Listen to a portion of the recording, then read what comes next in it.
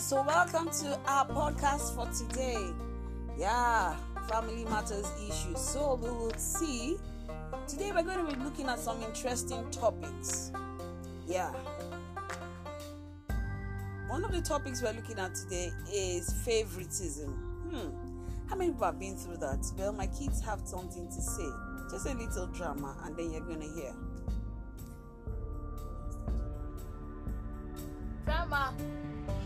Mommy, it is not fair. You're always not fair to me. You give Hilary everything she wants. Mommy, this is not fair now. When I do something, you don't talk. They lie. When Hilary does something, you don't talk.